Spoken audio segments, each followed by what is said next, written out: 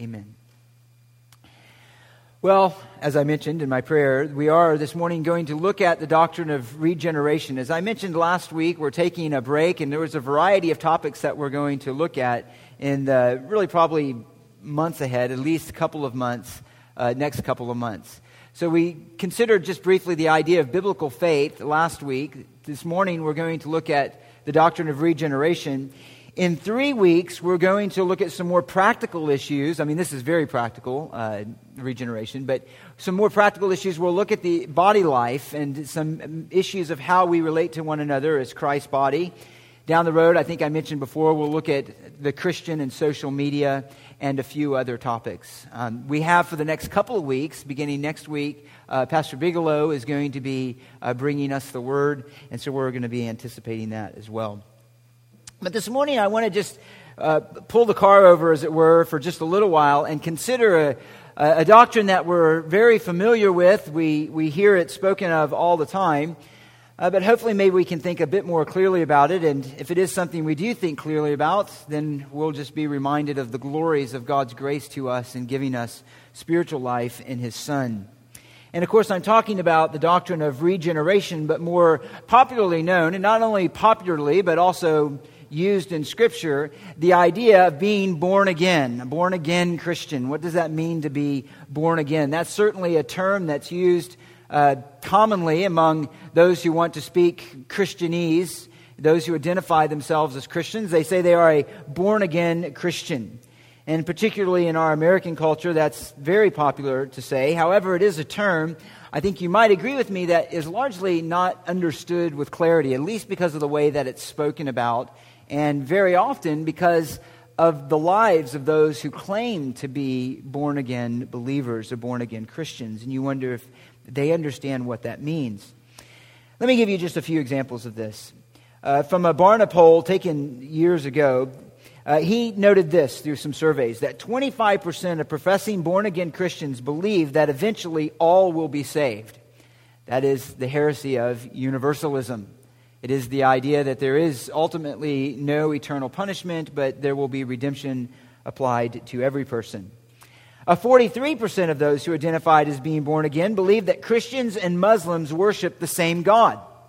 They worship the same God. Of course, to say that is to deny that Jesus himself is God, a distinct person of the triune God, Father, Son, and Spirit, and yet to them they're unbothered by those kind of theological distinctions, and they claim that they're born again and we all just kind of worship the same God. They would include the God that the Jews worship too, which also denies the deity of Christ.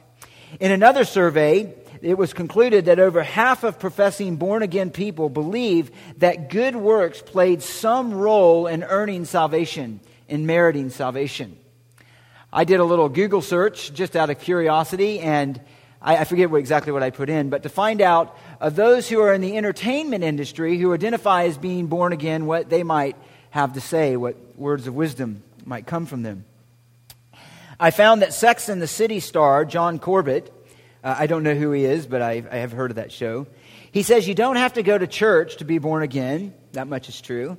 But he goes on to say that he became born again in 1986 after reading the Bible. And he says this, quote, according to the site, "Me and the Lord, we're on good terms. I travel a lot, and there's a little Catholic church that I go to once in a while, but I haven't found a church that I like to go to. Church bums me out. I just read the Bible and pray." More popularly, U2's Bono, who has many friendly statements towards Christianity, and I ultimately don't know where he is, but he says this. U2's Bono says his Christianity fuels his humanitarian work. He says, "I wish to begin again on a daily basis. To be born again every day is something that I try to do, and I'm deadly serious about that." Certainly not reflecting an understanding of the biblical doctrine there.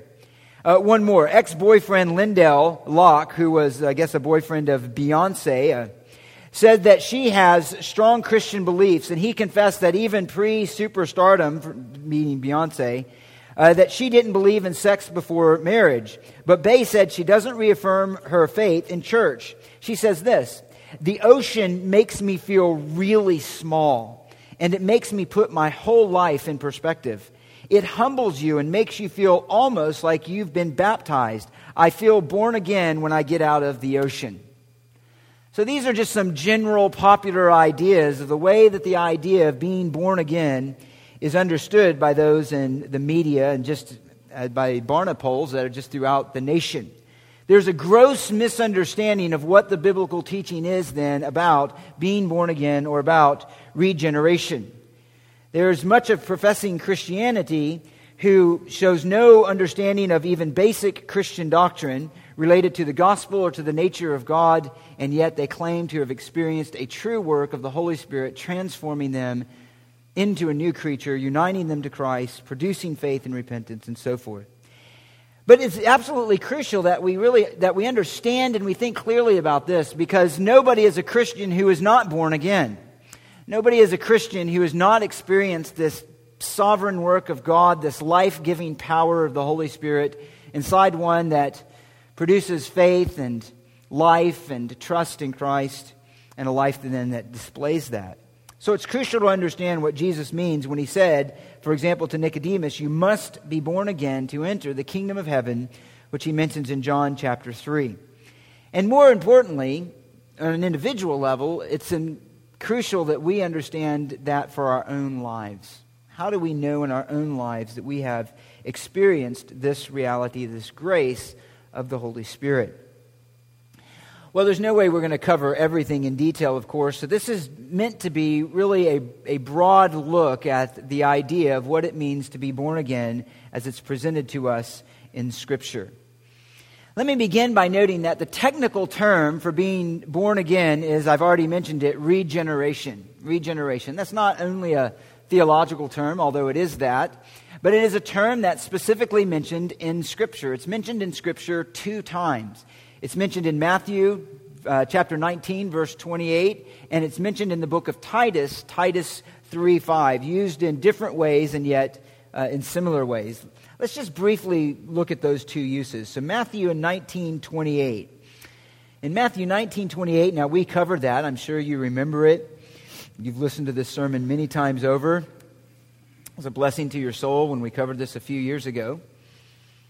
But in Matthew 19:28, Jesus says this at the end of the chapter, speaking to his disciples. He says, truly I say to you that you who have followed me, in the regeneration when the Son of Man will sit on his glorious throne, you also shall sit on 12 thrones, judging the 12 tribes of Israel. Jesus is here referring to a future time, a time that is not yet, even not only not yet for them, but not yet for us. It's a time anticipated for the future. It's a prophetic anticipation. Here, it is a time that he describes as in the regeneration, or in the renewal in some sense.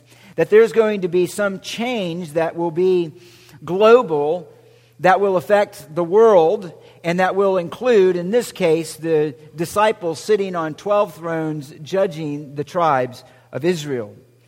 It is a time when Christ will return in his power and glory, where he will sit on the throne of David, where he will rule on the earth over a people in fulfillment of promises that he gave to his people, the nation of Israel. There's not a whole lot said about that time in the New Testament, but there's a great deal said in the prophets as they anticipated this future time. Let me give you just a few examples in which it's described. And we're not going to belabor this. I just want you to hear it. And these are passages that you're familiar with. In Isaiah chapter 11, there's anticipation of this one who's going to come from the root of Jesse. He's going to be endowed in a unique way with the fullness of the Spirit and expression of the Holy Spirit. And then the writer, or Isaiah, anticipates this time after he describes this person, this future coming, the Messiah, ultimately the Lord Jesus Christ. He then describes at another period of time that's going to be the fruit of his work, that's going to be the ultimate fulfillment of some of these promises related to Israel and the rule of this Messiah over his people. And he says in verse 6, and the wolf will dwell with the lamb, and the leopard will lie down with the young goat, and the calf and the young lion and the fatling together, and the little boy will lead them. Also the cow and the bear will graze, Their young will lie down together, and the lion will eat straw like the ox. The nursing child will play by the hole of a cobra, and the weaned child will put his hand on the viper's den. They will not hurt or destroy in all my holy mountain, for the earth will be full of the knowledge of the Lord as the waters cover the sea. And in that day the nations will resort to the root of Jesse, who will stand as a signal for the peoples, and his resting place will be glorious.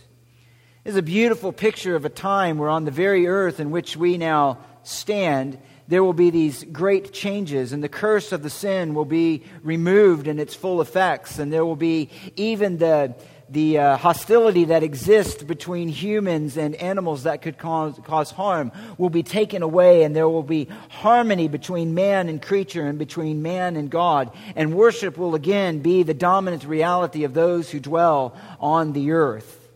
This is a glorious and a wonderful time describing this kingdom that is to come.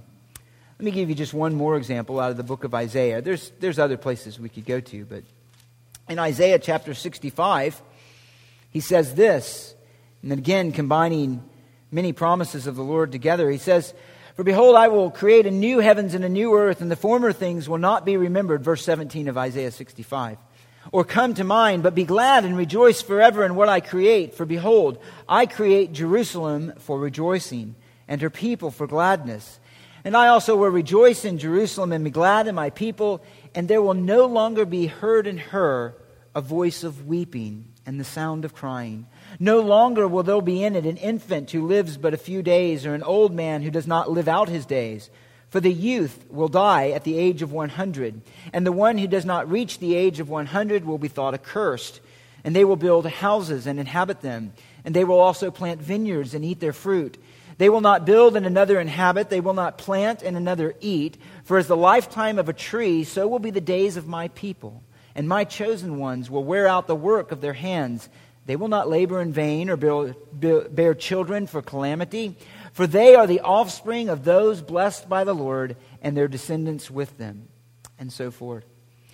In other words, there is a time that's coming that we're not yet in which there are elements described of this future age which are not true of the eternal state, but they are true of this other age, this age in which the promised heir of David's throne sits on that throne over a people who worship in spirit and in truth, in which the effects of the curse are removed and greatly mitigated, and there is harmony and peace on the planet Earth.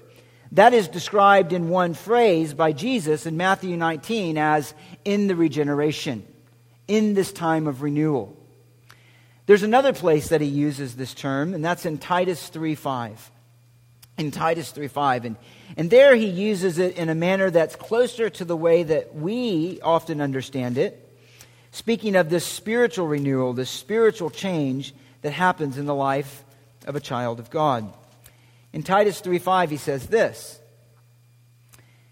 Well, beginning actually in verse 4, he says, when the kindness of God our Savior and his love for mankind appeared, he saved us not on the basis of deeds which we have done in righteousness, but according to his mercy, by the washing of regeneration and renewing by the Holy Spirit, whom he poured out upon us richly through Jesus Christ our Savior.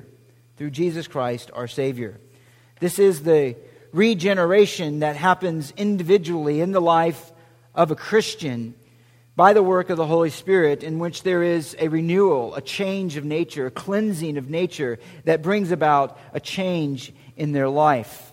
It's a spiritual cleansing that removes the original filth and corruption and power of sin, and it enables a believer who has undergone this change to now live in a way that is pleasing to God through their faith in Christ and through a nature that has experienced this new life. In fact, he described them in verse 3, if you're there, of Titus chapter 3, of saying, "We were once foolish ourselves, disobedient, deceived, enslaved to various lusts and pleasures, spending our life in malice and envy, hateful, hating one another." In other words, he's saying that's what you were in an unregenerate state before experiencing this washing and this renewal, this regeneration by the Holy Spirit. But now you are in a new state, and you live in conformity with God's will. As a matter of fact, he says in verse 8, this is a trustworthy statement, "And concerning these things I want to speak confidently so that those who have believed God will be careful to engage in good deeds. These things are good and profitable," and so on. So in these two places, then, there is this idea in regeneration of this newness that comes about. It is a new life. It is a new beginning. It is marked by righteousness and holiness. It is marked as a work of the Holy Spirit. It is marked as the fruit of the work of Christ as Messiah and as Redeemer. It is a work that has a global aspect, a future age aspect to it, and it is a work that happens in the individual that actually prepares them for life in that age, ultimately, a life to be in the presence of God and to worship Him forever. So this is the term as it's used in Scripture. Now there's other ways that regeneration is talked about, or being born again is talked about, where the actual word itself is not used. Let me just mention a few of them, and I'm going to come back to some of these later, so just listen. In 2 Corinthians 5:17, he refers to it as being a new creation. A new creation.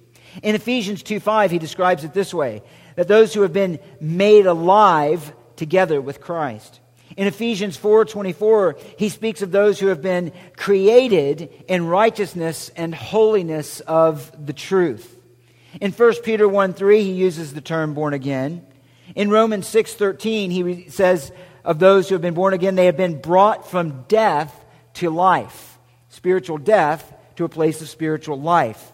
In 2 Peter 1:4, he says that we have, or those who have been born again, have become partakers of the divine nature. In Colossians 1:13, last one, he says that those who have experienced this life in Christ have been rescued from the domain of darkness and transferred us to the kingdom of His beloved Son. All of these are different ways to refer, and that Scripture speaks about, this monumental change that happens within the believer when they have experienced the reality of regeneration, new life in Christ. Now let me just mention briefly, there are two ways that this has been understood in the big picture of the church. There's a broad way, and this is how much of the early church understood this, and it is in this way. They would include in the idea of regeneration not only this initial act, not only that moment at which God brings that sinner from a place of spiritual death to spiritual life, but then they would include in the definition everything about that life that happened subsequent to that moment. So in other words, they would include not only the gift of life, but that whole process of renewal that happens in the life of a believer. And so they would call the whole life of the believer, they would put under the doctrine of regeneration. They would include, again, the process of renewal. Some in the early church understood it this way. Many did. The Roman Catholic Church has understood it this way, along, again, with some of the early reformers. This moment of life within the Roman Catholic Church was said to begin at regeneration. Some of you grew up in the Catholic Church. You know that. When you were baptized as a child, they taught that you were regenerated. That's why it was absolutely crucial that a child be baptized, because it was that regeneration that they experienced through that baptism that if they died in infancy would guarantee that they would be fit for the life to come. But that is then called baptismal regeneration. Baptismal regeneration. And there are other cults and other things that teach that. More narrowly defined, and this is how we'll understand it, and I'll make that case as we go along, as you'll see, is more narrowly, and that limits the idea of regeneration to the initial act of God, where He implants in the sinner, the dead sinner, the reality of life. A complete transformation that happens within the sinner, again, bringing them from a place of rebellion to obedience, a place of death to a place of life, a place of darkness to a place of light. Now, that's just to kind of give a big picture. Let's look more specifically at it and note four really key principles in regeneration. And for there, we'll turn, as you probably expect, to John chapter 3. So if you want, turn over to John chapter 3, and we'll consider this just briefly. John chapter 3. It's a well-known passage. This is Jesus' conversation with the religious leader Nicodemus. And in John chapter 3, he tells us this, or John does, the writer, the Apostle John, tells us that Nicodemus, a ruler of the Jews, in verse 1, came to Jesus by night, and he said to him, Rabbi, we know that you have come from God as a teacher, for no one can do these signs that you do unless God is with him. In verse 3, Jesus answered and said to him, Truly, truly, I say to you, unless one is born again, or born from above, I think actually it's a better translation, is born from above, he cannot see the kingdom of God. And Nicodemus said to him, How can a man be born when he is old? He cannot enter a second time into his mother's womb and be born, can he? And Jesus answered, Truly, truly, I say to you, unless one is born of water and the Spirit, he cannot enter into the kingdom of God. That which is born of the flesh is flesh. That which is born of the Spirit is spirit. Do not be amazed that I said to you, You must be born again. The wind blows where it wishes, and you hear the sound of it, but do not know where it comes from and where it is going. So is everyone who is born of the Spirit. Everyone who is born of the Spirit. This then is one of the most crucial and most well-known passages in which this reality of spiritual life is explained. So let's just look at this passage, and I want to pull out 4 basic truths, and then we'll apply it to our own lives. 4 basic truths about regeneration that come directly from this passage. Look at verses 3 and 5, and we'll notice the first truth, and it is this. Regeneration is necessary. Regeneration is necessary. The gift of new life is necessary. It's what every sinner needs to experience to know the grace of God. In verse 3, he says this, Unless one is born again, he cannot see the kingdom of God. So there is no middle ground. If one has not been born from above, again I think is a better translation, if one is not born from above, born by the Spirit of God, receiving this grace of God, then they cannot enter into his gift of salvation, here the kingdom of God. He says again in verse 5, if one is not born of the water and the Spirit, he cannot enter into the kingdom of God. Now remember that when Jesus is saying this, he's speaking to a religious leader of the nation of Israel. In other words, he's speaking to a highly committed, highly knowledgeable, highly experienced Jew who is a leader in all matters of religion, of their knowledge of God. And yet, he tells him, essentially, Nicodemus, as of right now, though you assume that you live within the realm of the kingdom of God, you have not really yet experienced that reality. You are outside of God's saving mercy and saving grace. Nicodemus, you need a change that is fundamental to your very person. As fundamental as being born into this world, you need to be born from above. You need to be born from above. Now, this is a tremendous thing for him to hear as a Jew and for us to grasp this. Essentially, what he's saying is that you are, though religious and though you've achieved much in that religion, you're still in need of something, a total transformation. And this at once then brings out the reality of our corruption by nature and the need for God to do something in us, something that we cannot accomplish on our own. In other words, in order to understand the need of regeneration, or even Jesus' own declaration of the need of regeneration, it shows us how utterly corrupt we are. That we do not need in ourselves in order to enter this kingdom. We don't need reformation. We don't need moral improvement. We need to be completely reborn, created again, as it were. Don't turn there. I'm going to just mention this. But I want to emphasize and remind us, really more of a reminder, of the comprehensive nature of, or effects of sin on our nature. The comprehensive effects of sin on our nature. And again, there's many places to go to. Probably the most clear and concise is Ephesians chapter 2.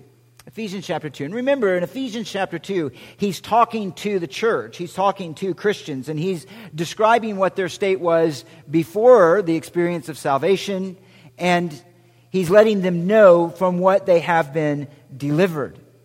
And he sums it up in one statement in verse 1, that you were dead in your trespasses and sin. Dead in your trespasses and sin. Dead, of course, having at its very heart this idea that your nature was so corrupt, you're in such a place of spiritual devastation and ruin that it can be described only as death. And in this state of death, you had nothing within you, no spiritual capacity within you to respond to any of God's promises of grace. In fact, everything within you worked against God's mercy and worked in you only destruction and corruption. And the way to identify that is really, maybe if we broke it up into these three categories, is that this corruption spread to every part of you in your mind, in your affections, and in your will. Every part of what makes you a human is what he's saying was so corrupted by sin that you could only be considered as dead. He says, right at the very beginning, as he describes this death, that you were utterly, that all humanity apart from this grace is corrupted in our affections. Look at what he says. He says in verse 2, you formerly walked according to the course of this world, according to the prince of the power of the spirit of the air, that is of the devil, under his influence, in fact, doing his bidding. And he said in verse 3, among them we too all formerly lived in the lust of our flesh, indulging the desires of the flesh and of the mind. In other words, what characterizes a person outside of this experience of regeneration is that we live according to the dictates of our desires. Now, the dictates of those desires for some are more extreme than others. The level of sin is more intensely manifest in some than in others. But at the end of the day, what is motivating and what is the impulse, the inward impulse of one who is unregenerate is not anything from the Spirit of God, but is in fact from self, described here as lust. Lust of the flesh. In other words, your affections, which should be and were created to be wholly set on God, are wholly set on yourself. He notes next, then, that the will is utterly corrupted. That organ within us, that capacity within us to make decisions, to reason and act on that reason, to follow a certain course in life, was again utterly corrupted by sin. Not only did we have these lusts of the flesh, which are contrary to righteousness, but they were indulged. These desires were indulged. They were not fought against. They were not put to death for the glory of God, but they were indulged in to the pleasure of the sinner, however they chose to do so. He says that your mind was utterly corrupt. He says they were indulged, he notes, the flesh and of the mind, and were by nature children of wrath. That means the reasoning, the thinking, all of the mental, moral capacities of the sinner are so infected by sin, again, that they could only be described as death, and this death is complete, affecting the mind, affecting the affections, and affecting the will. In theology, that's sometimes described as total depravity or total inability or other terms. It means that every part of our being is affected by sin, and we are totally unable to be pleasing to God, and for that matter, to turn to God and to in any way, even of our own, receive even His grace, even His mercy. This is your condition. This is my condition. This is the condition of all men outside of sin. This is, in fact, one of the effects of God's own promise to Adam, or warning, you could say, to Adam in the garden when He said, the day that you eat of this fruit, you'll die. You'll die. One of the realities of that death is a spiritual death. And so when Jesus tells Nicodemus, this ruler, that you must be born again, He is identifying by implication that he is so utterly corrupt as he is, even as a religious leader, that none of what he has done externally will accomplish anything for good in relation to him entering the kingdom of God, but that God needs to do something. So, first then, it is necessary that we, a sinner, we too, must be born again. Secondly, notice this, that regeneration is both seen and anticipated in the Old Testament. While the idea of regeneration and the idea of the new birth is something that really explodes and is unfolded in a much more comprehensive way in the New Testament with the appearing of Christ, it was not absent to the understanding to the Old Testament saint. The Old Testament saint understood at the very base level of our existence that we had inherited sin. David famously said in Psalm 51 verse 5, you'll remember, do you remember the statement? In sin, my mother conceived me. He acknowledged that at the very beginning of his life, his being brought into existence as a man, that it was, or he had, the reality of sin that defined him, that corrupted his entire nature, and that he needed cleansing from God. He needed cleansing from God. This is repeated in other places. Even after the flood, in Genesis 8:21, it speaks of the intent and the desires of man's heart being only evil continually. So they understood that something needed to happen within man. Let me give you just a couple of verses on this point. In Deuteronomy chapter 30, verse 6, Moses says this. Deuteronomy chapter 30, verse 6, he says, moreover, he's speaking to the nation of Israel that had been delivered from Egypt, now the second generation ready to enter into the land of Canaan. Moses said this in verse 6, moreover, the Lord your God will circumcise your heart and the heart of your descendants to love the Lord your God with all your heart and with all your mind, or with all your heart and with all your soul, so that you may live. So that you may live.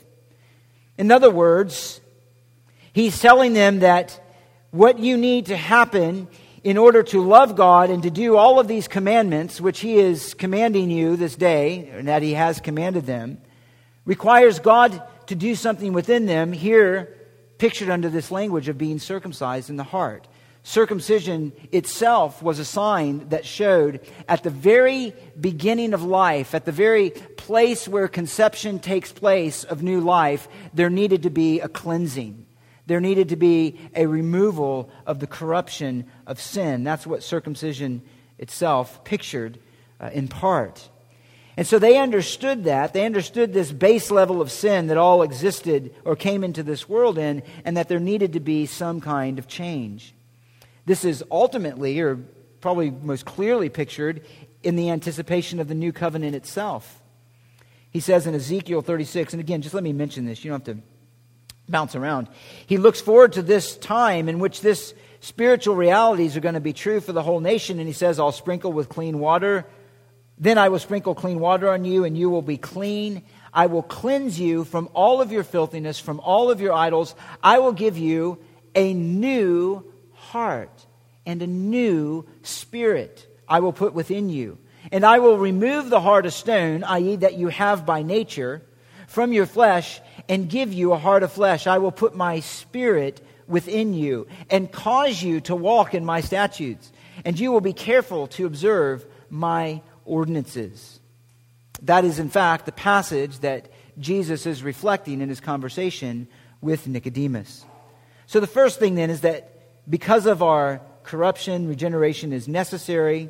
Regeneration was anticipated and understood in the Old Testament. And even as Ezekiel anticipated and Jesus makes clear, regeneration is a sovereign work of the Holy Spirit. It's a sovereign work of the Holy Spirit. Look what he says in verse 5. Truly I say to you, unless one is born of water and the Spirit, he cannot enter into the kingdom of God. You must be born of the Spirit. The fancy word for that is it's monergistic. That means that God alone is the one who acts in regeneration. You as a sinner and I as a sinner can do nothing within ourselves to bring about this life. We can do nothing within ourselves to create life. If life is to come it is to come from the sovereign hand of God. None of you in this room had any decision, any conscious choice, had any part of the matter to be born. You simply were born. You were brought into existence, ultimately, in one sense you could say, by the will of your parents. In salvation, the same is true. That in this birth of spiritual life, you have, in one sense, no part in the matter. The sinner is passive. It is a work that God does by His own choice and by His own will, by His own sovereign good pleasure. So while it is something that needs to happen, and Jesus tells that to Nicodemus, it is something that he cannot bring about on his own. It's something that God must do. And when He does, it is instantaneous and it is complete.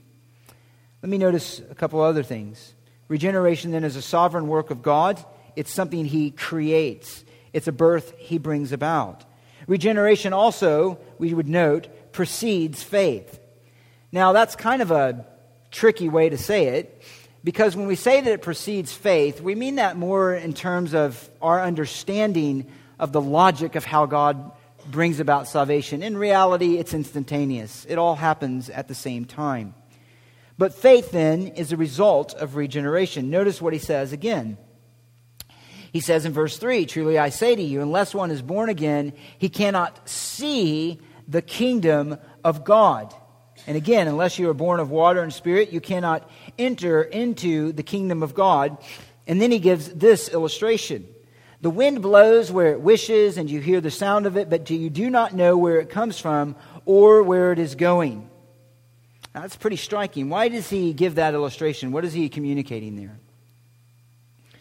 Well, you walk outside on a spring day, and you look at the trees, and what do you see in the trees when the wind is blowing? You see leaves moving back and forth. You see branches moving back and forth. And by that happening, you can see the wind is blowing this direction or the wind is blowing that direction. You don't know where it comes from. You don't know where it's going. You don't know what direction it will take next. But you can see the effects of it. And Jesus is saying in the same way, those who are born of the Spirit are known because of the effects of that in the life of those who have been born again. What are the effects in the life of those who have been born again? He identifies two. One, he says then that they will believe in the testimony of God towards Christ, of Christ. He says, as a matter of fact, he says to Nicodemus, you're not understanding these things, right? Because he had not yet been born again. But he says, we speak of what we know in verse 11, testify of what we've seen. You do not accept our testimony. Why? Because he's still in a place of spiritual death. But to the one who has accepted the testimony of Christ, he is the one who believes in verse 15 and will inherit in him eternal life.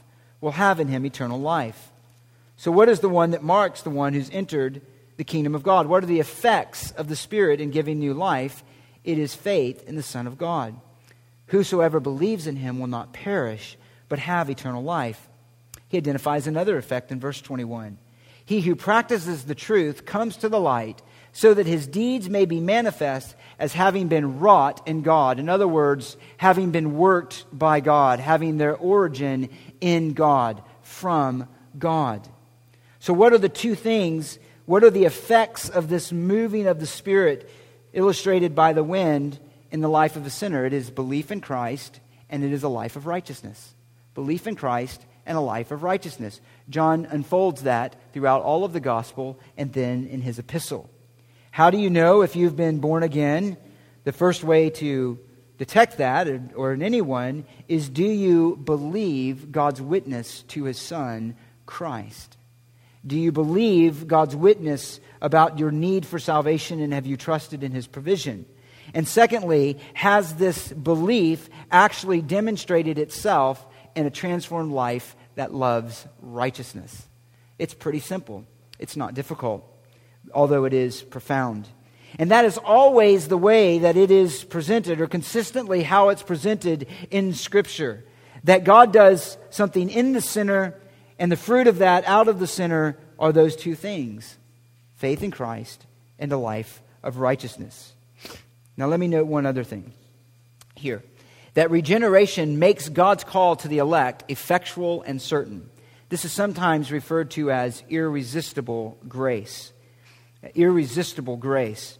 Now, that does not mean, as some think about irresistible grace, they think of it in this way, and they've heard it preached. Maybe this is you.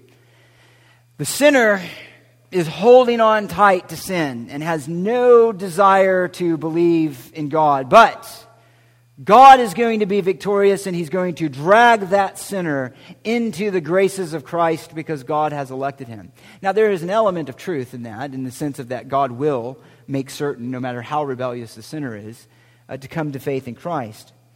But the reality of, or the certainty of the sinner coming to Christ and responding to the grace of God that is offered in His Son is not a picture of the sinner coming kicking and screaming, but it is of a sinner coming who has, through the gift of new life, seen the glory of Christ, understood their sin, sees in Christ all that their soul desires, and then seeks Him and comes to Him willingly.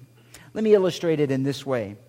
Jesus told the leaders of the Jews in Matthew chapter 23, in Matthew 23 verse 37, He says, "How often did I, like a mother hen, come and want to gather you to myself, gather you into my kingdom, gather you so that you could experience all the blessings of the kingdom that I have come to give." And He says, and yet you were, do you know what He says next? Unwilling. You were unwilling. You were unwilling to respond to my ministry. You were unwilling to humble yourself to respond to my teaching. You were unwilling to listen to my words. You were unwilling to believe in the testimony of my works. You were unwilling to believe even the testimony of Moses and the own scriptures in which you think you have life. He said, "But these bear witness of me," and you won't receive that witness. You are unwilling. And ultimately, at the heart of every unregenerate sinner, there is an unwillingness to believe the testimony of the Father toward His Son. That's you and me, each one of us. Some may be a reality right this very moment. All of us a reality at some point in our life before experiencing the gift of life. There is an unwillingness of the sinner to come to Christ. It is not that God is somehow looking out from His throne in heaven and saying, well, some would be willing, but I didn't choose them. And so therefore I'm going to keep them away. I'm never really going to reveal myself. No, at the heart of every unbelieving sinner, of unregenerate sinner, is a spiritual resistance to the truth of God that makes them unwilling, and in fact, in the language of Paul in Romans 8, hostile to God. Hostile to His word, hostile to His righteousness, rejecting His word, rejecting His testimony of self, unwilling to come. But in the miracle of regeneration, in the gift of new life, God makes the unwilling sinner willing. Not only willing, but even desiring to seek after Christ. He, in the gift of life, produces a hungering and thirsting after God's salvation. A desire to be reconciled to the God from whom we're estranged by our own sin. It is a desire then to see in Christ and to trust in Christ and receive from the gift of grace in Christ every good blessing that God has promised in Him. The soul of a regenerate sinner sees Christ in a new light and longs for Him and wants to be with Him. So when God makes certain that those who will come, He doesn't drag the unbelieving sinner against their will. He, in fact, changes the spiritual reality so that their will that was unwilling becomes willing, becomes desiring of Christ. Now, we won't go there just for time's sake, but one of the clearest expressions of this is in John chapter 6, when Jesus says, "All whom the Father gives to me will come to me." And again He says, I think it's around verse 44, that the one who comes to Him is the one who has learned from the Father, as the prophets anticipated. And again, that illustrates the fact that first it is a work that God does in the sinner, and then when God does that work, it makes them willing and believing in Christ. And what do they see in Christ? They see everything the soul desires. But I'm going to mention that at the end. Just one point more on this, that it can never be undone.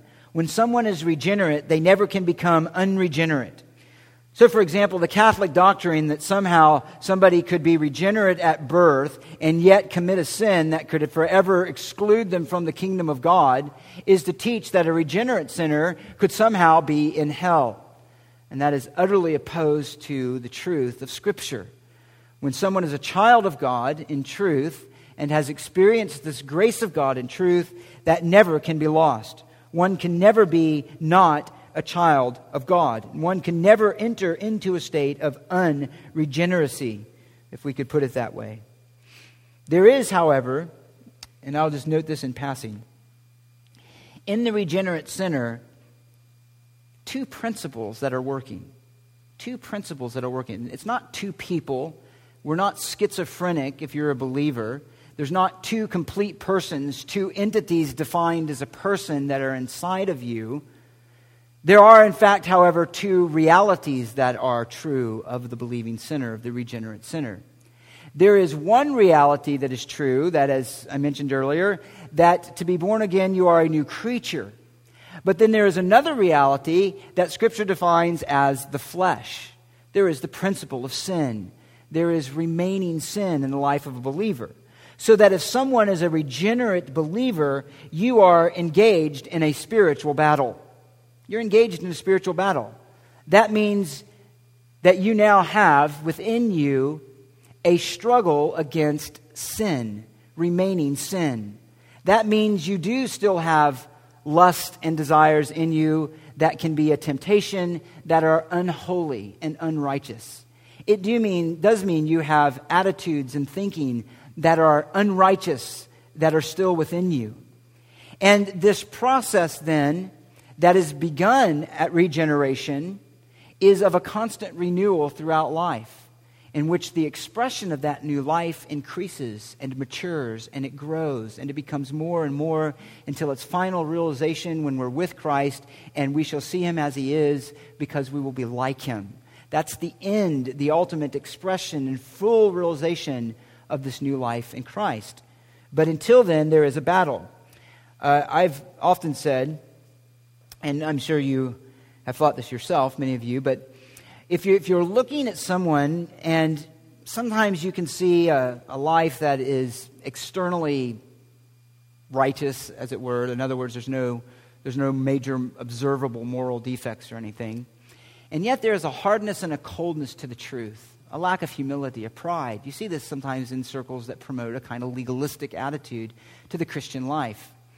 There seems to be no struggle with sin. There seems to be no humility that comes from understanding the condition still of sin that is within them that needs to constantly be repented of. That is a person in my own conscience anyway, whom I worry much about in terms of whether they've truly experienced the knowledge of Christ.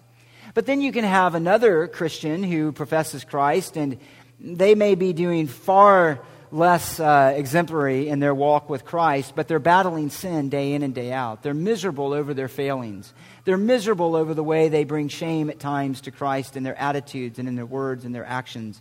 And they're constantly repenting.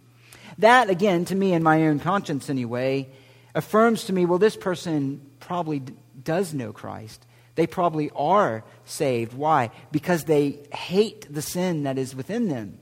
You see, that is what gives evidence of new life. That there is this battle that takes place in a regenerate person. Because though they have new life in Christ, yet that new life is not yet at a place where it can give full expression because we have not yet received our resurrection bodies. And we are not yet in the presence of God in those bodies. That's yet to come. Now let me mention one other thing here, and I want to jump on to the end in a few more minutes. God uses the instrumentality of the Word. In other words, God uses the Word to bring about this life. Let me give you two passages. 1 Peter 1:23 says this, "You have been born again, not of seed which is perishable, but imperishable, through the living and enduring Word of God. Now, he had already said in verse 3 of chapter 1 of 1 Peter that believers have been born again through the resurrection of Jesus Christ from the dead. As a matter of fact, he puts it this way. Let me turn there. Blessed be the God and Father of our Lord Jesus Christ, who according to his great mercy has caused us to be born again to a living hope through the resurrection of Jesus Christ from the dead. In this case, life is directly connected to the resurrection of Jesus Christ, who has accomplished that life for us, who has won from the Father, as it were, or received from the Father, Acts 2:33, the promise of the Spirit that he has now poured out on men. The work of the Spirit then calling men to faith in himself. And here he says in verse 23, he relates that work to the ministry of the Word of God. In other words, there's an inseparability between the reality of God's giving new life and the proclamation of the gospel through Scripture. One has described it this way. I think it's helpful, and I'll just try to make one clarifying statement on that. An old writer said it this way. He said, the ministry of the Word is the vehicle in which the Spirit of God conveys himself and his grace into the hearts of men, which is done when the words come not in word only, but in power and in the Holy Ghost, and works effectually, and is the power of God unto salvation. Then faith comes by hearing, Romans 10, and ministers are instruments by whom, at least, men are encouraged to believe. Paul sums that up in Scripture in this way, in 1 Corinthians chapter 2. He says that in the life of those who receive this call of God, this gift of life in which they believe the gospel, he says that this is what happens, that within them, let me go to 1 Corinthians 2, within them the Spirit does this. The Spirit reveals them in chapter 2 verse 10. For to us God revealed them through the Spirit. And he says later that we've received not the spirit of the world, the Spirit who is from God, so that we may know the things freely given to us by God. Here's the verse 13. Which things we also speak, not in words taught by human wisdom, but in those taught by the Spirit, combining spiritual thoughts with spiritual words. So how does that connection happen? God, the Spirit, within the sinner, upon hearing the message of Christ, attends those words with power, attends those words with a spiritual, for a fancy word, efficacy. In other words, it brings about the intended result of faith in the sinner. And therefore, the one who is born again, this all happens at the same time, hears those words as the words of Christ, and then believes in the Christ that is presented to them, and therefore demonstrates the reality of life in him. Now, there's many ways that in James, let me just give you this verse. In James 1:18, he says this, in the exercise of his will, he brought us forth by the word of truth. Now, there's many illustrations of this. We read one in Acts chapter 9. Remember when Paul was persecuting the Christians, and then after he had experienced this vision of Christ, or this interaction, this being confronted with Christ on the Damascus Road, he goes from the same scriptures that he used to persecute Christians, he from them proclaims the reality of Christ as the Messiah. In a more popular sense, C.S. Lewis described his own experience of this in this way. It's interesting. He says, I know very well when, but hardly how. C.S. Lewis is a famous Christian author. There's some places where we would part ways, but nonetheless, he's written some very good works related to Christianity. C.S. Lewis says this, I know very well when, but hardly how, the final step was taken.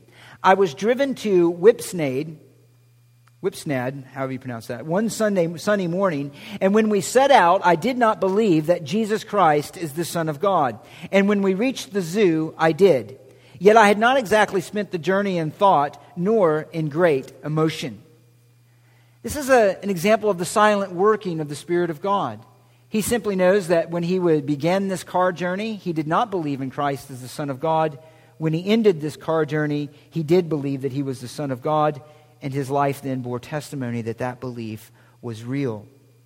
Now, C.S. Lewis was an atheist when that transformation had taken place.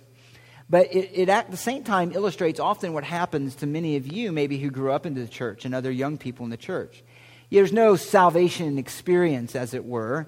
There's no great turning from a life of great wickedness to a life of great righteousness, as it is in some of our lives that got saved later.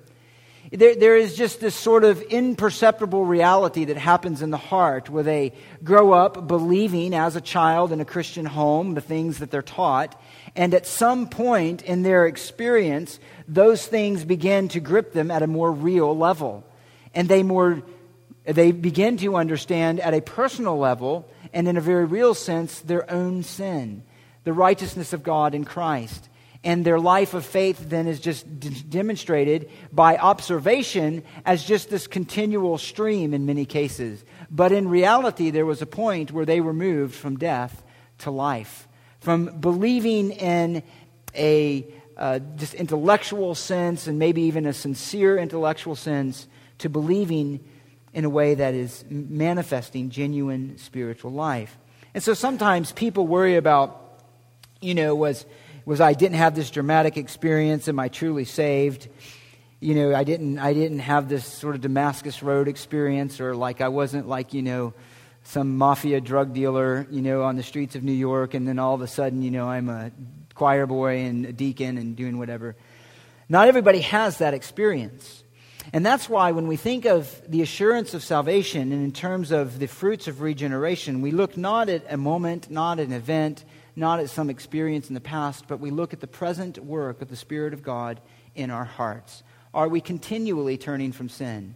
Are we continually trusting Christ? Are we continually desiring to be conformed to His image and hoping in Him? Now, in just a few minutes, I'm going to just quickly read these. We don't have time to go over all of them. But what are some ways then that we can identify the work of regeneration in our heart? Let me mention these briefly. Some of these we've mentioned throughout. One is this. I'm going to mention several. One is there's a change in the way that you view Christ. There's a change in the way that you view Christ. Paul says in 2 Corinthians 4, don't turn there, we don't have time for that. But Paul says in 2 Corinthians 4:4 that the God of this world has blinded the minds of the unbelieving that they may not see the light of the knowledge of the glory of God in the face of Christ. But then he says in verse 6 in 2 Corinthians 4 that God, who said, light shall shine out of darkness, is the one who is shown in our hearts to give the light of the knowledge of the glory of God in the face of Christ. And we have this treasure in earthen vessels, so that the surpassing greatness of the power will be of God and not from ourselves. I would just observe this one point, that in the regenerate heart, there is a particular glory of God in the face of Christ, a glory that stirs up affections, a glory of God in the face of Christ that stirs up faith, that stirs up trust, that stirs up obedience, that captures our mind and our affections and our will in a way that we want to know Him, and we want to trust Him, and we want to follow Him, and we want to learn about Him. The regenerate heart does not hear about Christ and remain disinterested. The regenerate heart hears about Christ and finds at the deepest place in their soul all that their heart desires, all that they desire and that they find beautiful and lovely and wonderful. And it elicits in the heart of one who's been born again trust and faith and worship. It could be illustrated in this way. Paul, who once hated Christ, could later say, the life I now live by faith, I live by faith, or the life I now live, I live by faith in the Son of God who loved me and gave Himself up for me. Secondly, there's a change in the things that you value. I mentioned earlier that in 2 Corinthians 5:17, Paul says this, if anyone is in Christ, he is a new creature. The old things have passed away. Behold, the new things have come. I think the best way that I've heard that illustrated, a way that has stuck with me anyway, is that it's as if you picture all of the things in your life, all of the things that are in this world, all of the things that surround you. You could even include maybe in this your hopes and your desires and your dreams. And if you were to look at all of those things at one point as an unregenerate believer or unregenerate person, they have a certain value, a price tag on them. They have a certain hold and affection on your desires and on your heart. And then when a person gets saved and they experience this new creature reality, the value on all of those things changes. Things that once were important no longer are as important. Things that seemed so valuable and a source of joy no longer have that same pleasure and source of joy. John could put it this way, one way to illustrate this, is that those who love the things of the world, all that is in the world, the lust of the flesh, the lust of the eyes, the boastful pride of life, is not from the Father, but is from the world. And so those who are regenerate no longer see those things of the world and say, in these things lie my great satisfaction. But they say at the deepest part of their soul, in Christ lies my greatest satisfaction. That the things for which I live and for which I've been saved are not to be found in this world, but they're to be found in the world to come. That the things that I love and can bring me a lasting pleasure that are attended with a peace of conscience and joy of my soul aren't the passing pleasures of this world, but are those things related to righteousness and true expressions of faith. The price tag changed. We could see, in kind of in our popular culture, of course, as things downgrade more and more morally, that what is presented is a life of wanton expression and experience of all of our deepest lust and desires. That's where pleasure lies. That's what we should pursue. But those who have been regenerate said, no, those are the things that bring havoc to my soul and bring havoc to my life. And though I fall and stumble in them sometimes, I hate them and I don't desire them. I desire Christ. And I desire to live righteously. So there's a change in the things that you value, the things you want out of life, and how much importance you put on them. There's a new change in the relationship with Scripture. Oh, I wish we had time to go through all these, but in Scripture, as an unbeliever can hear the words of Scripture, can find in them a certain beauty even, and can find in the words of Scripture a certain wisdom, and can follow them to a certain degree. But when someone is born again and has experienced regeneration, they find in Scripture the words of life. That's what 1 Peter was talking about. They find in Scripture hope. They find in Scripture the beauty of Christ that their soul longs for. That's why Peter could say right after that section that like newborn babes, we're to long for the pure milk of the Word, that by it we might grow in respect to salvation. So there is a new love for Scripture, new taste, new delights that come from the Word of God. Well, there are other things, but we're going to have to end it there. Let me just, before I pray, though, mention, just so you can hear it, some other changes. There's a fundamental shift in how you view yourself and sin, and there is ultimately an expression of love for other Christians. How do we know that we've been born again? Well, our love for Christ spills over in our love for other believers. It's not a perfect love, but it is a genuine love. It is a sincere love, and it is a unique love that we have for one another as those who are in the body of Christ. We need to be better, all of us, in living that out, but it is there if we know Him. Well, this is then the reality of regeneration. This is the grace of God that He gives to His children, those who are chosen before the foundation of the world.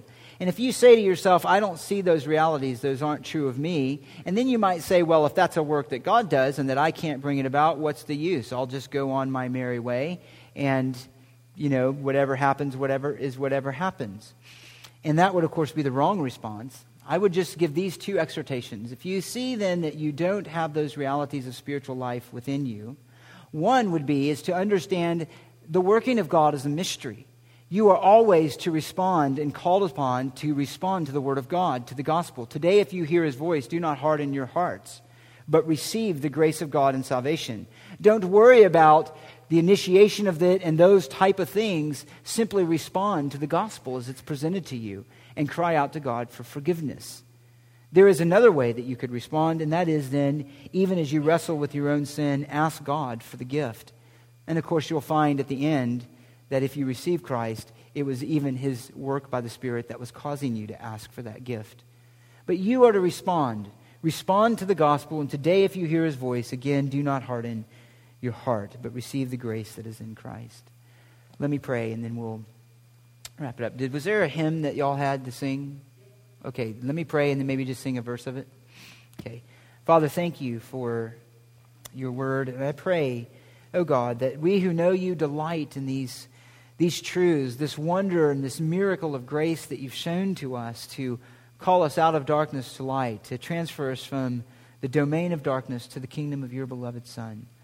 May we delight and worship you in gratitude and thankfulness for what you have done for us. And those who are yet outside of this saving grace, I do pray that they would respond to the good news in Christ and know that all who call upon the name of the Lord and believe in their heart that you have raised him from the dead and have in him accomplished everything related to salvation, that they would believe, that they would trust, and that they would call out to you in true faith and in true repentance.